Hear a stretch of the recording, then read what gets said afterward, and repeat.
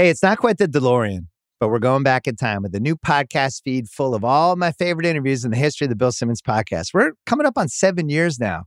I've had an unbelievable collection of athletes, celebrities, showrunners, directors, Matt Damon, Denzel Washington, Adam Sandler, Kevin Garnett, Charlize Theron, Tom Hanks, Bill Burr, Kevin Durant, Peyton Manning, The Undertaker, Eddie Vedder, Kyrie Irving. Yeah, he actually came on. Dave Grohl, Quavo, Barack Obama. I mean, what else can I tell you? I've had Al Pacino with Barry Levinson. I've had people like Steph Curry, Jason Bateman, John C. Reilly, Jonah Hill. I could keep going and going. But wait, there's more. Whether it's your first time or you're planning on revisiting some of your favorites, make sure you head to BillSimmonsInterviews.theringer.com for the entire archive. You can sort by genre, year, and more to easily navigate all your favorite people. Follow the Bill Simmons podcast, The Interviews, on Spotify now. Apple Card is the perfect cashback rewards credit card. You earn up to 3% daily cash on every purchase every day. That's 3% on your favorite products at Apple, 2% on all other Apple Card with Apple Pay purchases, and 1% on anything you buy with your titanium Apple Card or virtual card number. Visit apple.co/card calculator to see how much you can earn. Apple Card issued by Goldman Sachs Bank USA, Salt Lake City branch, subject to credit approval. Terms apply. This episode is brought to you by Pure Leaf Iced Tea. Great iced tea takes you somewhere else, like new Pure Leaf Blackberry Iced Tea that we have here at the Spotify studios and drink quite a bit, where unexpectedly blackberry flavor transports you to a berry delicious place. So refreshing you may never want to leave. You will eventually have to, though. But take your time. Try new Pure Leaf Blackberry Iced Tea. Visit Amazon.com/PureLeaf and enter 20 Pure Leaf. That's 20 Pure Leaf for 20% off your purchase of new Pure Leaf Blackberry Iced Tea.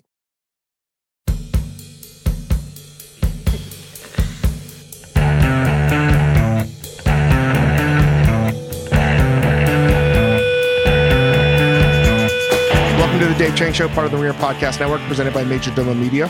Thank you, Yola Tango. So the last podcast I did with Chris, we got into trend setting and plating.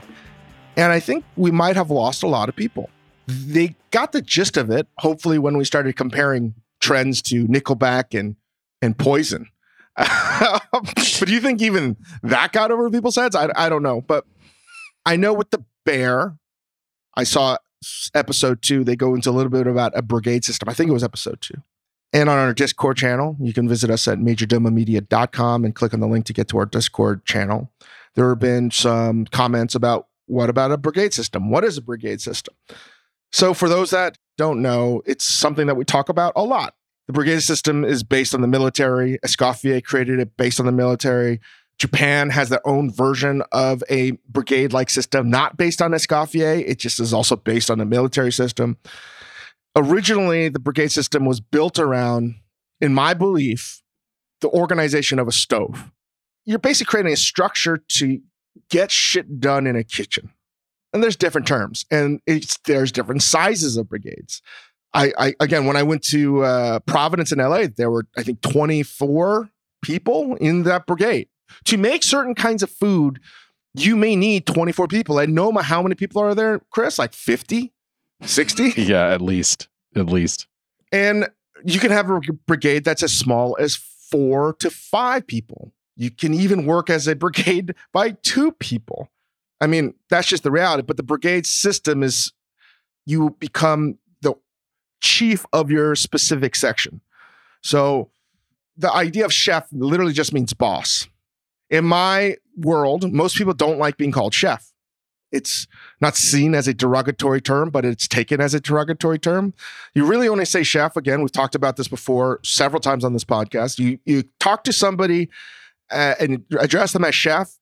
It's like when you're like trying to like rub a little kid's head, you know, or like a little bit of fuck you, a little bit how Noel goes, you know, it's like, good job, chef. You know, there's different intonations. It's a little bit like Mandarin, right? Different intonations and different situations can denote a specific kind of reverence or distaste for somebody. So like a lot of chefs, real chefs, don't like being called chefs. Like Eric or Parrot gets pissed when I call him chef because I'm doing it out of respect and reverence. So very few people want to be called chef. It's like being addressed Mr. to a lot of people. Would you want to be called Mr. Christopher Yang? No, it's just too formal. But in the frame of chef, you have executive chef and CDC. So exec chef is a slang. CDC is chef de cuisine.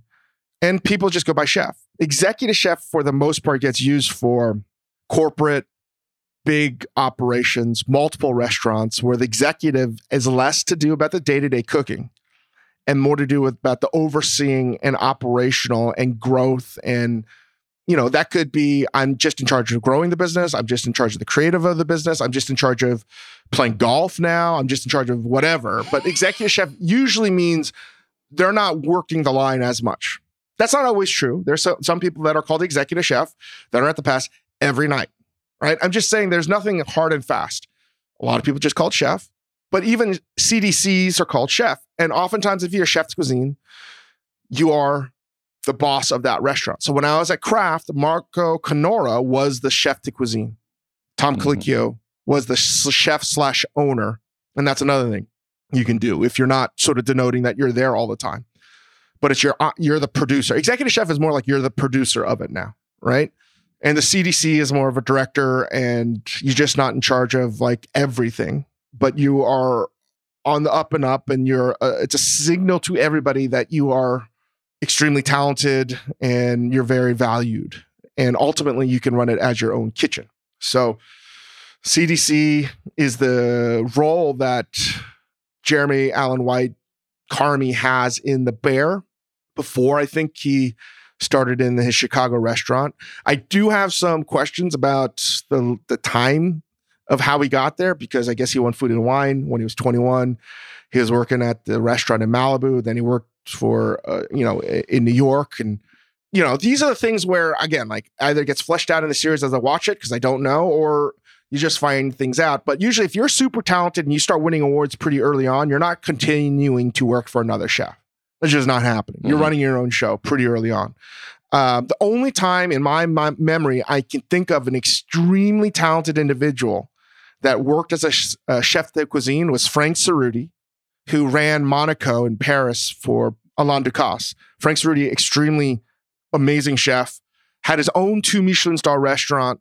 So he left for Ducasse to open up his own restaurant, I think with his brothers, then left that to take over Ducasse's operations again as chef de cuisine. So like you can have chef de cuisine that is extremely high honorific position. Technically it's your own, but it's a rarity that you've won all these awards and then you're still working for somebody else. It's just not something that happens on the regular. So I would have a question for that. I don't know what happens, but for the most part, a CDC is somebody that is twofold. One is they're looking for their first gig as a chef owner, or they're the top position with nobody above them. Or 2, they really just want to be number 2, right? So like there's nothing in between. CDC is either you want your own or you just want to be number 2. And honestly, if you want to be number 2, some of my best friends are just number 2s because they don't want the bullshit. They don't want to operate and raise money and do all that stuff, because number 2 in a lot of these restaurants is number 1. You just don't have to deal with the stupid shit. You can just run a restaurant. Those are people that just want to cook. I mean, I wish there was something that was like the DH in baseball. Everybody knows what the designated hitter is in baseball, or a quarterback, but the reality is in cooking, and this goes back to a recurring theme, in restaurants, what makes it so difficult for everyone to understand what happens on a mass scale is no restaurant is the same. You cannot create a boilerplate system that's going to be the perfect system for everybody. Everything is tailored to that specific restaurant. It has to be. You have different people, you have different locations, the terroir, the actual physical space. So like, I think about it, CDC could be the executive chef. The CDC is just technically the number 2, but also in a lot of places it could be number 1. But below them, sous means under. Like, that's it. Just directly under. And you can have executive sous chef and then just sous chef. Executive sous chef can very much sort of be the chef de cuisine. If there's no executive chef and you're just a chef, but you're a chef that works a lot and does everything, right? They do the administration and the creation of the dishes, etc. You don't need a chef de cuisine because you're still doing it all. You might need a number 2, but they're not really CDC. You create a title called executive sous chef, which basically means you are the number 2. And sometimes you have a huge organization where you have executive chef, chef de cuisine, executive sous chef, then regular sous chef, and then junior sous chef. So it seems like a Byzantine system for organizing shit, but like they are in charge of different facets of the business. So you could have a sous chef that's in charge for the AM. You can have a sous chef that's in charge for the PM. You can have a sous chef that's just in charge for receiving and delivering a product.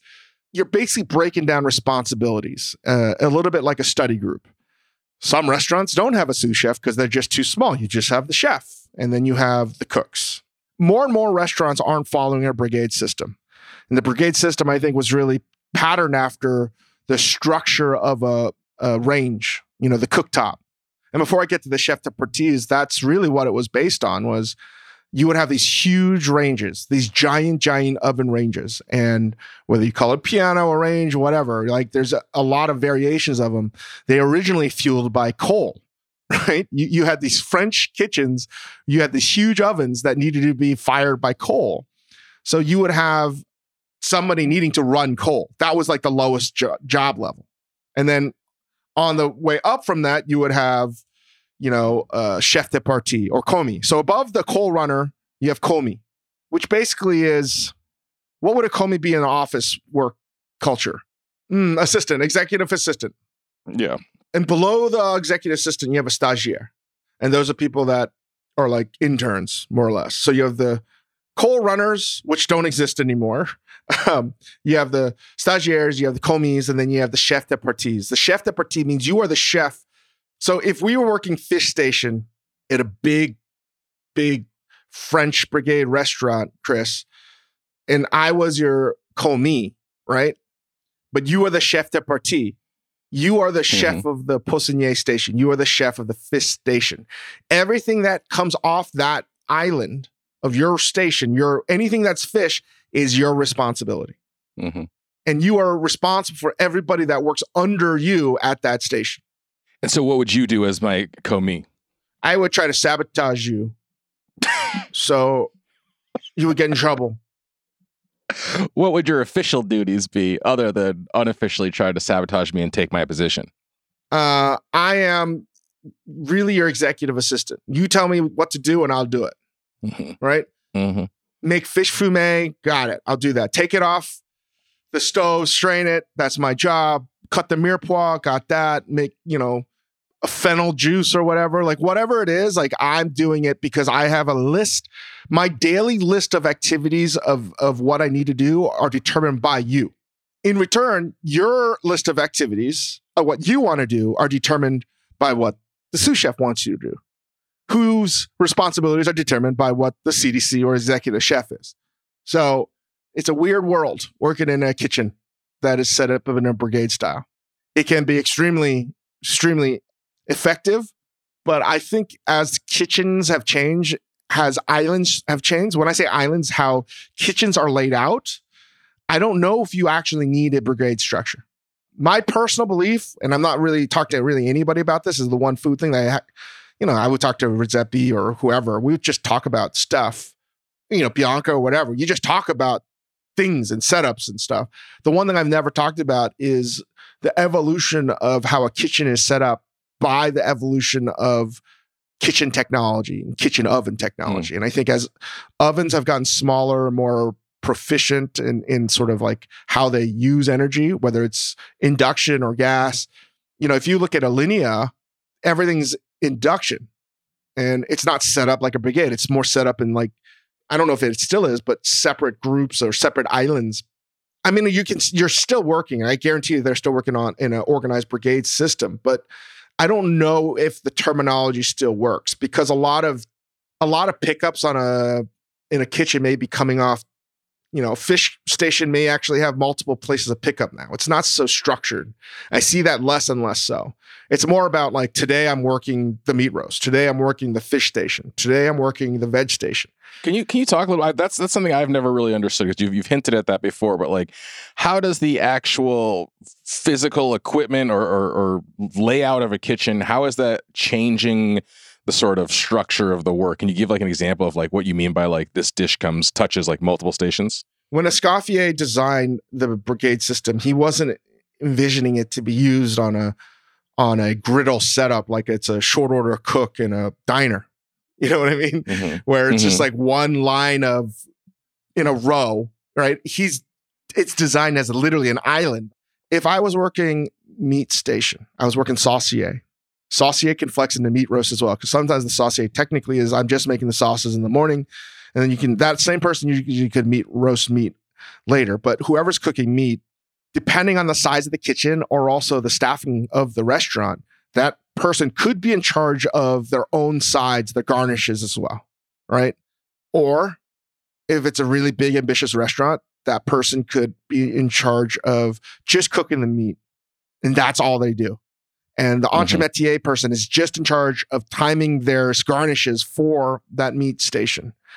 And when the chef is calling out the pass and plating, and the entremetier person is probably bringing your garnish for the table and the meat for the meat roast person.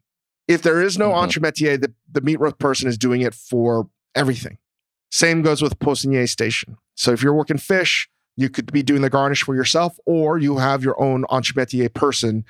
And more than likely, if you have another person, you are not dropping the fish at the pass. The entremetier person is, or your commis is doing it. So a super, super big kitchen, you would have, let's go back to meat roast, you'd have your meat roast person, and to your side, like a squire, you have a commis, or maybe two commis that are there running to get you meat, to season the meat. Sometimes you're cooking the meat and the meat roast person is like observing how you're doing it. These are huge, huge kitchens.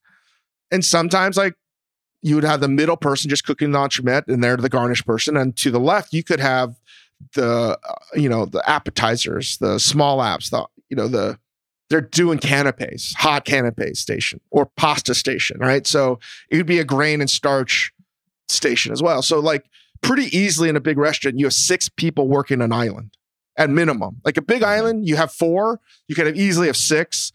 And honestly, you could have as many people as 20 around an island. I mean, it can get pretty crazy. You can be shoulder to shoulder with another person around an island. And that's what it was originally designed for, like an assembly factory where you're not really moving around. You want efficiency of movement. Today, in a big island, it's not easy to operate because you're constantly having to run around this giant island of an oven. This thing in the center, it takes a lot of space working around it. So because kitchens are getting smaller, because restaurants are getting smaller, you don't need a giant tank of a kitchen stove. You just need smaller things. So if we were doing a 40-seat restaurant, Chris, it's quite possible there would just be 2 of us. Like the beef, that restaurant, the one thing I would say is a good example between in the Bear, what is possible and what is not, because it's a scripted show. In reality, that restaurant probably has 2 to 3 people. Because it's a show, it needs characters. You have to load it up with people, even if it may not be necessary. The reality is there's way too many people for a restaurant that size. And you probably have 1 or 2 people doing all of that work in a real restaurant. And if I had an island, I would imagine that you would have 2 people at the lowest level, not lowest, the smallest level. I think you need a kitchen of 3. And that's what Pascal Barbeau has at L'Ostrance, which was a 3 Michelin star restaurant, which is closed now, but 2 people working the line. It's a very small, it looks like a home kitchen in terms of the size of the kitchen range, even though it's a professional. It's a beautiful little kitchen. And then he's running the pass. You need 3 people to do ambitious food. Somebody to do the proteins and somebody to do everything else and the garde-manger stuff, and somebody to help organize and send the tickets out. And you can get all the way up to 40 to 60. There's nothing and everything in between. But also, from a chef's perspective, and again, this is where Sydney, I've only watched episode 2 since, or 3, they're organizing the brigade system. You're trying to, like, you're a football coach or a baseball manager. You're trying to assemble the best talent for the situation you have that day. Mm-hmm. So if it's a Thursday night service, you're going to get fucked because you got a private dining room, you got 250 people in the books, and you're like a 80-seat restaurant. You're going to do minimum 3 turns and a private dining room. You don't want to go with your B team, right? Mm-hmm. You want your A squad. You want it properly filled out. And that's a thing, is like you're putting intuitively, who you want pushing the buttons to get the best desired result. And as the front of the house manager knows that as well for the servers and the back waiters and the captains. People need to know, like, every day, every service, they're filling their baseball card lineup or their soccer lineup. Who's going to start that day? And the reality is, like, they're making decisions based on the best way to win for that day and that service. For the most part. Sometimes people don't give a fuck. But like how you're organizing the workflow in terms of the employees, you're doing it for maximizing the amount of like effectiveness that team's going to have that day. When you're short staffed, it doesn't fucking matter. You're like, I just need fucking bodies. Who gives a fuck? But when you're properly staffed out and you're doing good shit, you are like tailoring your team for the strength and weakness of that service. And are you adjusting your menu? If you're the chef, are you adjusting your menu based on what you see in terms of like your team's capability of execution on a given day or week or time period? Well, that's a very important thing to understand. And it's something I feel like I learned pretty early on. And I actually had this conversation recently with somebody when I found out they were making their menus more difficult. One of my friends, they didn't change anything and they had some kitchen turnover. And I was like, what are you doing? I was like, you're still doing it this way? What are you doing? You have a very new team that's very talented, but you have to make it a little bit easier. It's like breaking in a rookie quarterback, Chris. Mm-hmm. You don't, very few of them can handle the entire playbook and the complexities of the system. Even Peyton Manning, if you don't know who Peyton Manning is, one of the greatest football quarterbacks of all time, but he was super cerebral and he was the first quarterback to sort of take over play calling at the line. And he just sort of revolutionized the game. And he operated at a complexity that has still honestly maybe never have happened. Very few people like that, but even he needed a couple of years to get to that level. So usually when you're putting somebody new, not just in quarterback, but any job, when you first start a job, rarely do you get thrown into the deep end, Yeah. They try to acclimate you to a workload and you get comfortable with the playbook and the system you're in. Again, not just limited to sports, but to everything. I think chefs, and I've been guilty of this too, when you have turnover in the kitchen or you're shifting sort of teams, you forget to change your own playbook. And that happens a lot, where you're expecting them to work at the same level of a team that has basically been together for 2 years. How would they? You actually have to simplify your playbook until you can get them comfortable. You have the team cohesion to do something a little bit more complex. And that's hard. It's harder to have that than ever. And maybe that has nothing to do with the restaurant. There's just more turnover now. One of the issues in quality of cuisine is the fact that kitchen crews aren't staying together anymore. Just a fact. That's no different to, say, Golden State Warriors. Again, they just won again. But one of the strengths is, besides them being amazingly talented, is that they've been together for like 10 years. The core, other people have come in and out, but the core has stayed the same. It's harder to find that core to be the same in restaurants, regardless of how successful you are.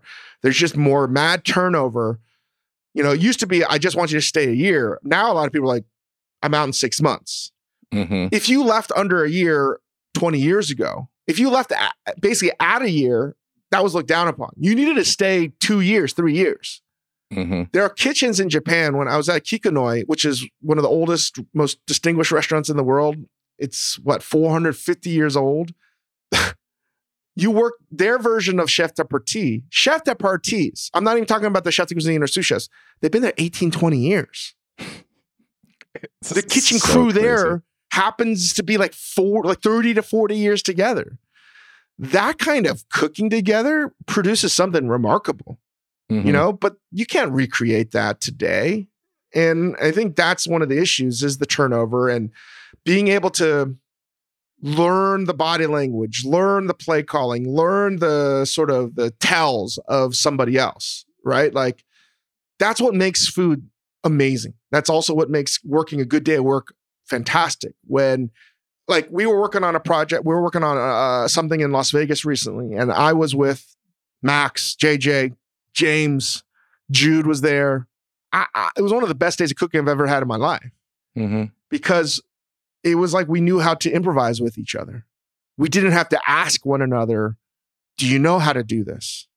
I didn't have to ask them for an anchovy and making sure that was like this kind of anchovy. They knew, like I didn't have to worry about the cleanliness of a station. They knew. I didn't have to worry about, we're all tasting something together. Let's just say it was a vinaigrette. You're all looking at each other's eyes and you all tasting the same thing that I'm tasting. But through that eye contact, there's like 5 people around this, metal bowl where you're tasting something. One person's eyes is immediately veers to the left.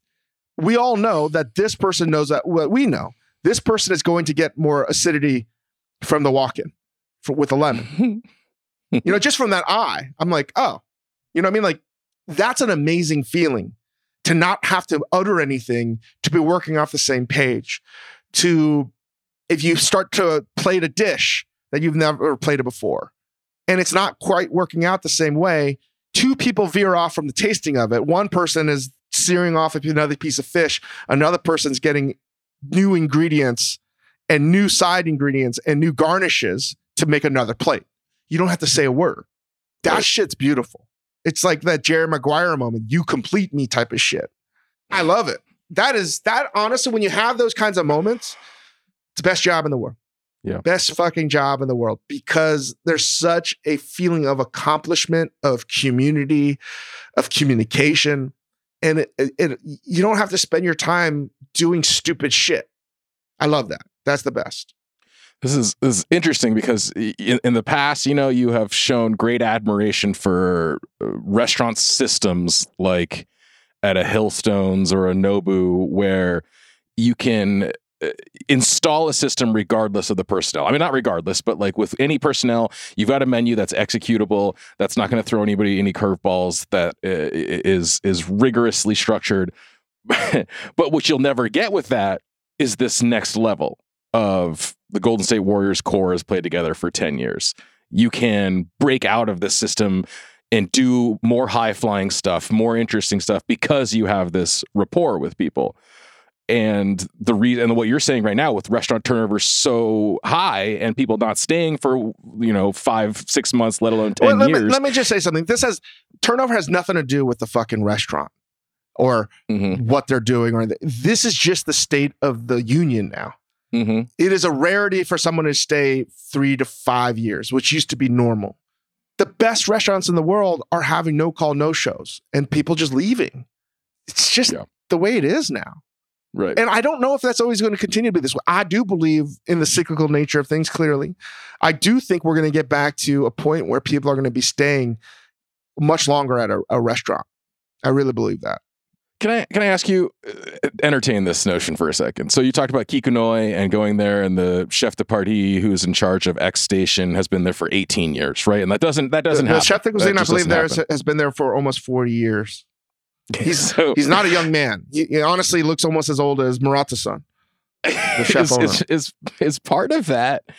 Is part of that tied to the brigade system, which is a hierarchy by definition? Like, you don't ever want to stay a chef de partie because you want to become a sous chef and eventually a CDC, because it's a hierarchy, as opposed to, say, baseball, where I think it's an important thing to note. Well, in Japan, I think it's important to know this.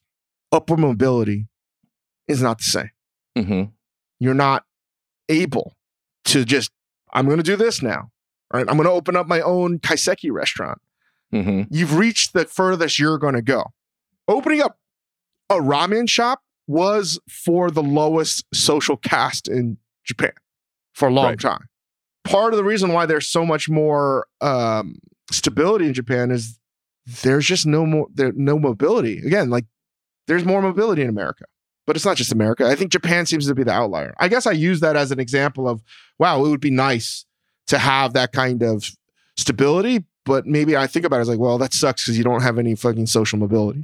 Really. But what if right? It's cool for us to see it. It's not cool to be that guy who is stuck for 18 years. But like, what I'm saying is, what if it were less hierarchical and more like in baseball where every position is different, but you wouldn't say, oh, the second baseman's always trying to become a shortstop. No, they're just the best second baseman in baseball. They're the top 5 second basemen in baseball. Like, what if you were? I mean, I've thought about that a lot, Chris. I thought about that a lot too, as like almost making a players union for cooks and having a draft. Yeah, we're like, I'm the best grill cook in America. I'm not trying to be CDC, but I will be the best grill cook in the best restaurant and the best team in America. Like, that would be super interesting. Yeah, Chris, I've wanted to create a whole database around that about the quality levels, you know, like you're tracking the baseball player and the development of them. But that's actually something that I want to do legitimately. It's just very hard to logistically pull off to get everyone involved. And, you know, it's literally like sport, turning cooking into a sport. The reason I would do that, not for entertainment value, is that's legitimately how you get people fucking paid on a wholly different scale. Right. I'm signing a new contract as a grill cook with this team. Right. Like that's totally amazing. It's a little too forward thinking for the world, I think. I think it's an awesome idea. I have legitimately thought about that a lot. And it would be a little bit like how sports gets done. So where the players have agency to go wherever they want to, for the most part, you know? Mm-hmm. But like, do you have thoughts? Have you developed more thoughts on like home kitchen design and like the function of something like a big kitchen island in a home kitchen? Yeah, I like having island space, but I wouldn't have an island.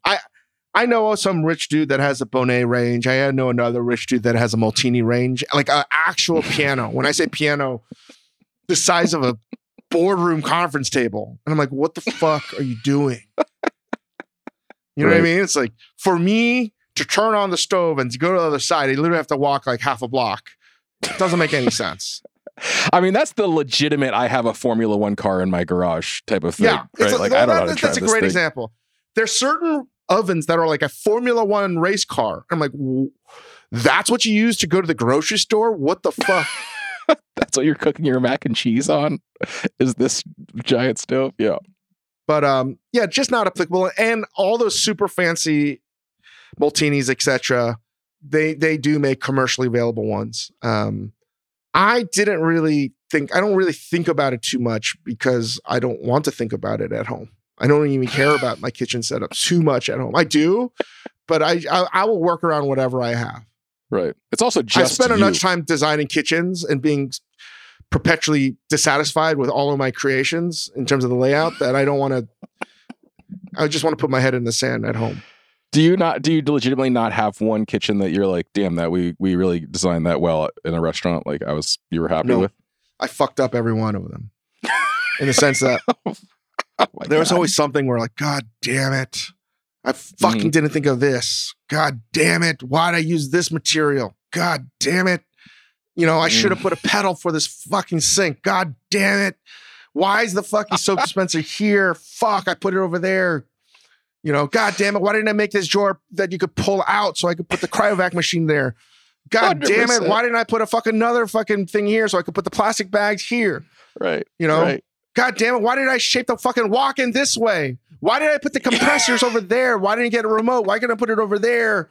You know, it just never ends. Like as many years as you want to spend, like you like to say, editing in your head, planning this in your head, none of that stacks up to one day cooking in this kitchen and all the things you're going to find wrong with it, right? Like as soon as you're standing in there, why did I put this over here? Why can't I need to reach the bags for the cryovac machine? Why didn't I put a drawer next to it knowing I was going to put this here? Like none of that. Why did I make this counter so tall? You know, it's just like, why didn't I put an outlet over here? Because I can't get the goddamn Chits fucking printer. Like, you know, why didn't I create a storage area for our knife bags?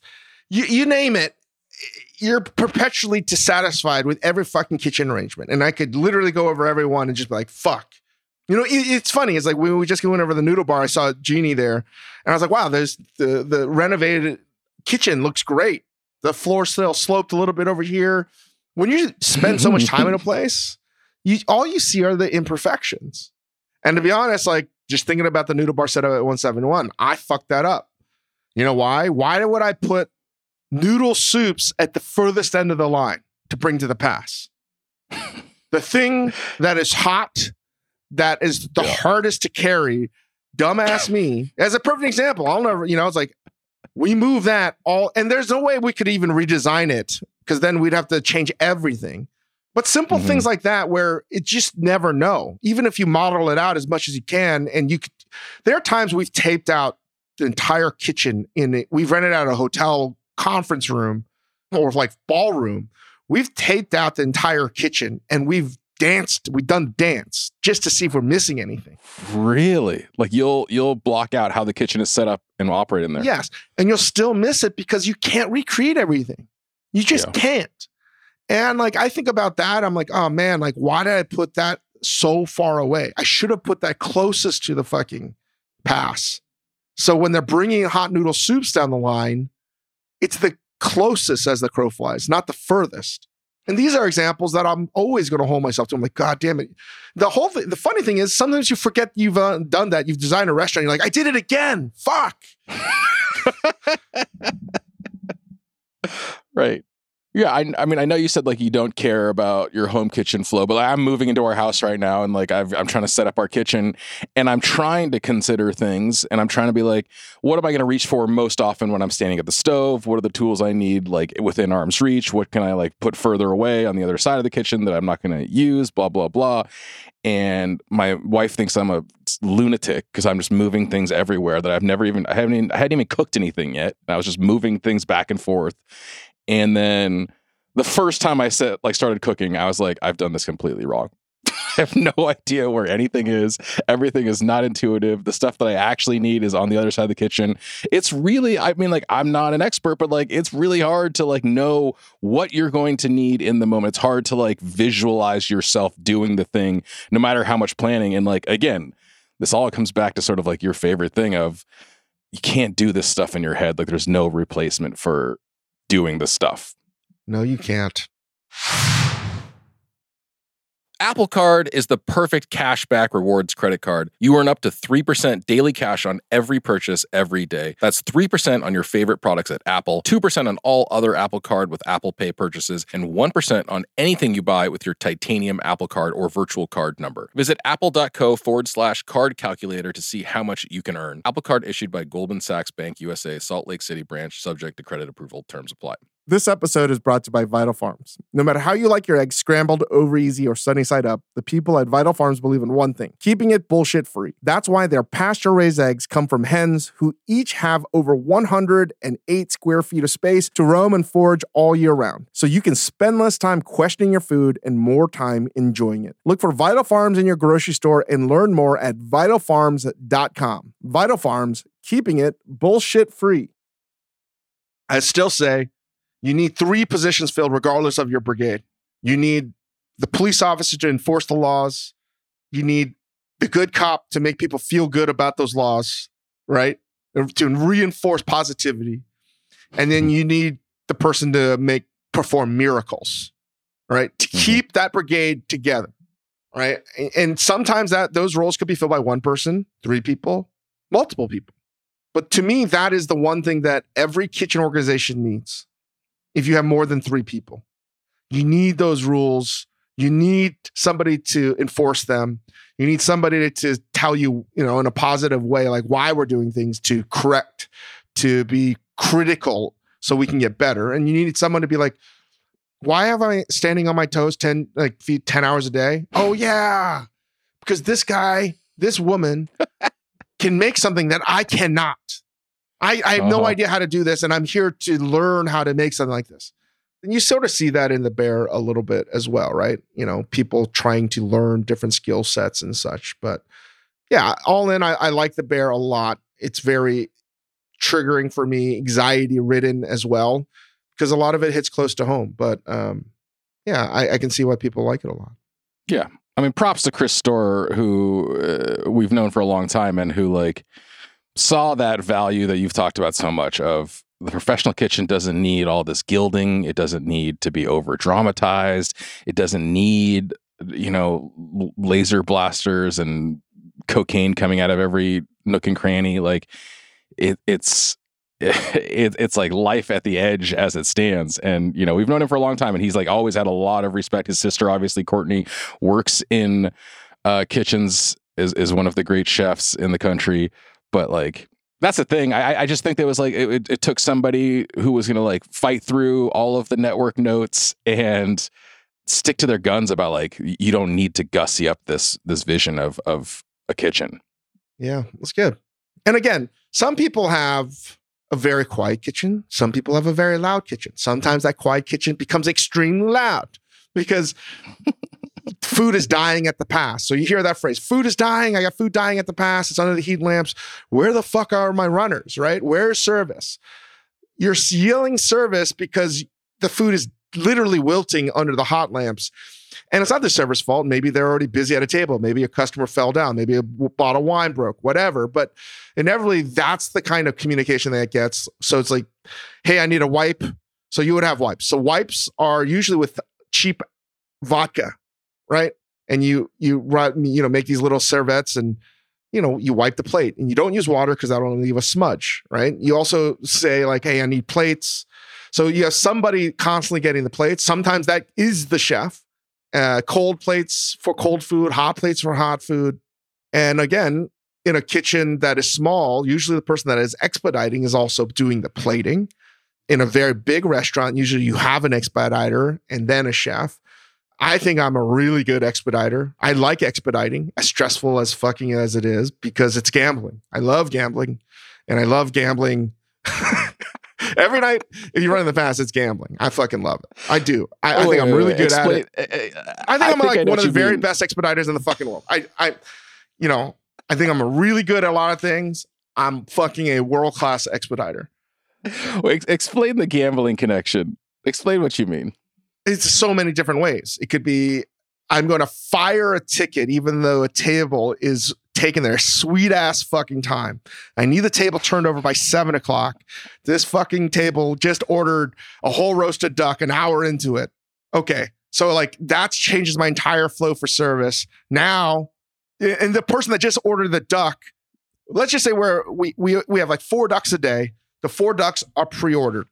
I have an early table, but they come in with a super VIP. Everything's got to be super PX'd. Because they're super PX, say, oh, I want a duck. The general manager comes in and says, we're fully fucking booked. We got a full number of reservations. And they say, we have to give this person a duck, this table a duck. I don't have a fucking duck to give. I need fucking 2.5 hours at minimum to prepare another duck. So it's like, all right, give it to him. I'll fucking make it happen. And you gamble. So it's like, okay, what I'm going to do is I'm going to take the other duck from the second duck table and give that to them. So I'm constantly going to buffer time until another 5th duck can be fabricated for that last duck table. A lot of people wouldn't do it because it's like, it's stressful. It's like, I don't know how to do that. Or, it's like, you just do things. Or it's like, let's just say this happens a lot. A captain comes in and says, or a runner and says, you can't clear their courses yet. So they'll come in. The kitchen wants to know the state of a dining room constantly, especially if it's closed, because you are relying on the servers, captains, and runners' eyes and vision to communicate the state of affairs in a dining room. So if I have tickets and they're all boarded out, right? In terms of we talked about the printed tickets of the order. So let's just say I got 16 tickets, right? I got a full fucking board. I got 4 more tickets coming in. I'm arranging the tickets by first course, second course, mid course, canapes, whatever, desserts, in terms of what I'm firing, right? So we can time this effectively. I'm waiting on communication from the server for one table to be cleared. I am assuming that it should be cleared. Nobody's gotten back to me because maybe, again, things get backlogged in the front of the house. Things can get just as fucking hairy in the front of the house. Or I'm getting misinformation, right? So I'm judging like, they may not be giving me information because of X amount of reasons. If I don't fire these tickets, I'm going to get fucked because my fish cook is going to go down because he's got 3 whole sea bass that have to be salt crusted. He's got to figure out how to make the sorrel sauce for the salmon. He's got X amount of fucking langoustines he's got to pick up. He's going to go down in flames because these are all minute things and all of us are going to have to come help him plate. There's no way. I got to push this fucking second course out the door and they're still on their fucking, risotto or whatever. They haven't cleared their first courses yet for whatever fucking reason. And I'm just going to make the game time decision, be like, fire the fucking mid courses now. You're taking a blind bet. Risotto. I was going to say it's like you're playing chicken, but you're playing Battleship. You like don't know what's on the other side. But you're guessing, right? You're also forcing the table. So now you're just changing the flow of the dining room. So let's just say the general manager comes in or whoever's running the floor as a manager says, hey, this table is taking their time. We need time. And you say, too bad. I just fired their courses. You better clear their fucking plates. Yeah. You better, now it's like, hey, I'm not going to fire it again. You have to make it happen, right? But by doing that, it changes the flow of everything. So you're constantly judging when you can fire food, when you can't. Can you steal food from another table and bring it to another table? The timing of when to fire food is an art form. It really is. And organizing the communication from a dining room to the pass to the cooks is extremely stressful and difficult. Mm-hmm. And I would say, like, I think I'm really fucking good at it. I mean, everybody has their style. I like to gamble. And what makes you? I like to push the flow. Good I'm like Jurgen Klopp in Liverpool. You're like Jurgen I want to Klopp, push. I want to push. Press. Just high chase press. the ball. I'm like a running. I want to push. That's how my service is. We're pushing this fucking thing. These diners are going to have to like submit to our pressure. Like, we're not going to let them dine the way they want. We're going to shape how they're going to eat this fucking meal today by our fucking constant relentless pressure of how we're going to serve and cook our fucking food. I was about to say, what makes a good expediter is that like all of this chaos and pressure isn't perceptible by the diner, but it sounds more like you want the diner to feel the Jurgen Klopp gegenpress bearing down on them. No, I'm not trying to like, what I want them to be very clear. I'm not trying to get them to be like, wow, food's coming out too fast. I want them to be, again, legitimately. My goal is always, it's so fucking good that they're eating it so fast, right? Mm-hmm. A table that's eating fast means that it's so fucking good. Yeah. You want right? them to leave being like, damn, we ate like crazy just now. That was crazy. Exactly. And I want communication, right? When things are not good, then you can have a conversation. I don't want a fucking conversation in my dining room. I don't want to hear what you did for the day. I don't want the people sitting at a table being like, how was graduation? I don't give a shit about that. What I want them to be like, what the fuck? This shit is amazing. It's not because you don't want them to enjoy themselves. You want the food to be so good that they don't give a shit themselves about their son's graduation. And again, it's communication. I want the server to come back. They're like, just keep it coming, man. Just keep it coming. They fucking love it. Let's go. Right? And it doesn't always happen. Clearly, you got to like slow the pace and I haven't run service in so long, right? In like 4 years, I haven't run fucking service. Maybe longer. But yeah, when I say put pressure on the dining room, I'm not trying to make it feel like it's that moment when you're at, say, when we were at the Lobster Fisherman Clubhouse, or what was that last restaurant when Newport Seafood, where they just dropped everything at once? Yep. I'm not trying to do that, even though that would be amazing. I'm not trying to do that. Again, and we sort of help popularize the whole, like, we fire shit as whatever is ready, whatever the kitchen is ready. But in a structured dining room, I like pushing it. Or I just, when I said push it, I just don't want to be, I hate losing control of the dining room. My head. I have a new image in my head of who you are. You're like Skrillex. You're just like, on stage trying to push the volume and tempo of this thing so that like the people enjoying it are reaching this fever pitch. And it's just like, I don't know how this goes. I've never been to a fucking Skrillex show, but I assume this is what happens. You're not just like, turn it all the way up so that we deafen them, but you want them so into it that they want it faster and louder, and they want it to be like coming at them like you're a DJ, man. Yeah, I guess something like that. So, but like even in events when there's other chefs, like when we do this Cook It Raws, guess who they always ask to fucking expedite? Me. Yeah. These whole, like the best chefs in the world, and I'm the fucking asshole that has to, organize it all. With the biggest, most influential food critics in the world. Like nobody, it's a really shit job to have, but that's my job. But they'd also know you're going to take it seriously, I think, is the thing. I don't think other people are going to. And also, can I just say, if you're not good at it, my God. It's a mess. My God. If you're a bad expediter, whew, very bad. Yeah. You can fucking ruin service. If you ever wonder why sometimes like your planes aren't coming on time and you're delayed, maybe it's because you have a bad air traffic controller. You know what I mean? Like, I think it's because like a bad expediter is like running a Ponzi scheme because you're just like making secret bets and withdrawals without anybody knowing. And it all comes home to roost at like the second. Because rush. Again, it's all timing. It's being able to judge things. It's knowing when to fire. Sometimes if you're too slow, you lose control. You lose the pressure, right? And things get backed up and you create a traffic jam. You want to have a nice rhythm of cooking where you're in the flow, not so fast that you're not able to make proper mise en place and get your nice supplies, but it's a nice it's a cadence and a rhythm where you're constantly cooking at a nice pace and plating food in a rhythm, like a nice rhythm, right? And that's the pace that I want, right? Where you're not so busy that you're losing train of thought, but you're not so slow that you forget what you're fucking doing. You're in the Zen-like motion of I'm cooking and I'm trusting all of my training and all the hours I put in to make beautiful food. I'm literally present for what's happening. It's just busy enough where you don't have to think about what you're fucking doing. That's the good cadence for an expediter. Sometimes it doesn't matter because what really happens is, hey, it's 7:00. We have a 120 seat restaurant.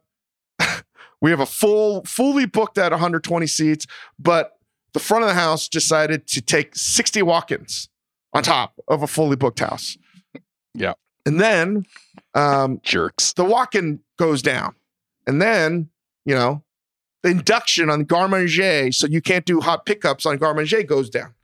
So now this is like a normal day. Then you're in the fucking potentially the shits and it gets super stressful because you need to get that first seating out before the second seating happens, or you're totally dead.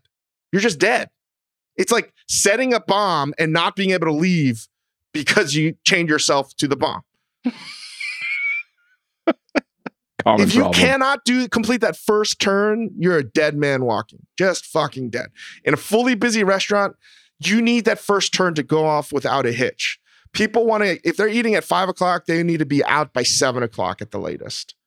And if you don't do that, that's. And so a bad expediter is not necessarily a bad expediter. A bad expediter could be bad because they're presented in a situation that they can't defuse. They've gotten themselves in too deep. They've made too many bets. Or it's not their fault. It's just like the circumstances around them has changed, so they need to get out. So again, I was trying very hard not to get too deep into esoteric things. I think I immediately went to way too esoteric for people, talking about expediting. I love it. Man, it's so nice to hear you getting excited about this stuff. Am I seemed excited about talking about restaurants? I mean, I know you want I know it's hard for you, but like once you get going, man, it's just like we're at the bar after service again. Just what it sounds like to me. It's an adrenaline rush, right? People ask, why would you do it? And this is where when you do it right, it is a drug. It's a fucking drug. Having something that's good in your profession of cooking, having good moments, yes, I remember the bad. Yes, most people I know remember the bad, but it's the really transcendent good moments that keep you going, that you're trying to recreate that hit. Mm-hmm. And those good services, when you have a good service, and a good service means that bad shit may have happened, things have broken, you were in the weeds, but you were able to get out of it and still execute properly. It feels like winning a game. You know, it's like, hey, that was an ugly win, but we did it. I'm really proud of the team.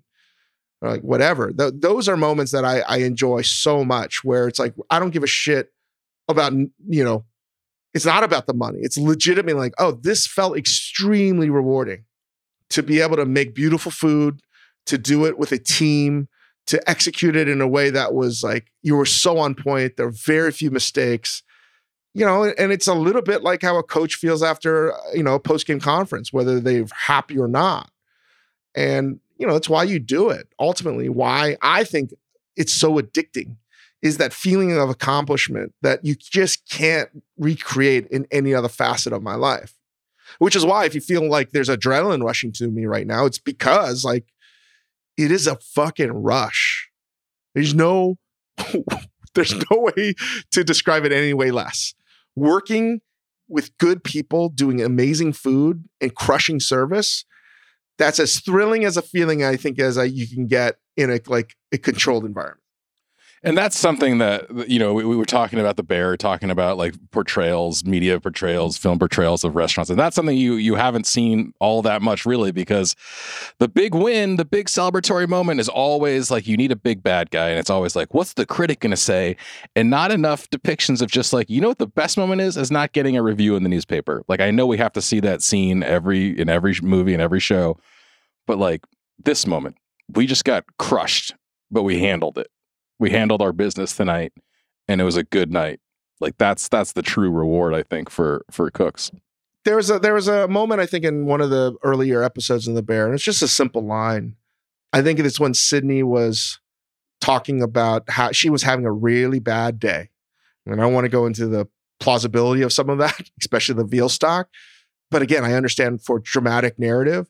But they're in the back, and Carmi, they finish the conversation, and it's just a simple line as the camera pans out. We're gonna get fucking crushed today, right? And she's like, yeah. It's like, you just know it's gonna hurt. It's a little bit like, you know, like I don't even know what the comp is. When you know crush doesn't mean, oh, I'm dreading it. Yeah, you're sort of dreading getting destroyed. When I say destroyed, you're gonna get 6 hours of pain. But it's the same kind of feeling that I would say someone that's like, I do a marathon, it sucks. I do an Ironman, but it sucks. It's that feeling of pain and accomplishment and overcoming that. When I say pain, it's mentally exhausting to cook 300 covers a night.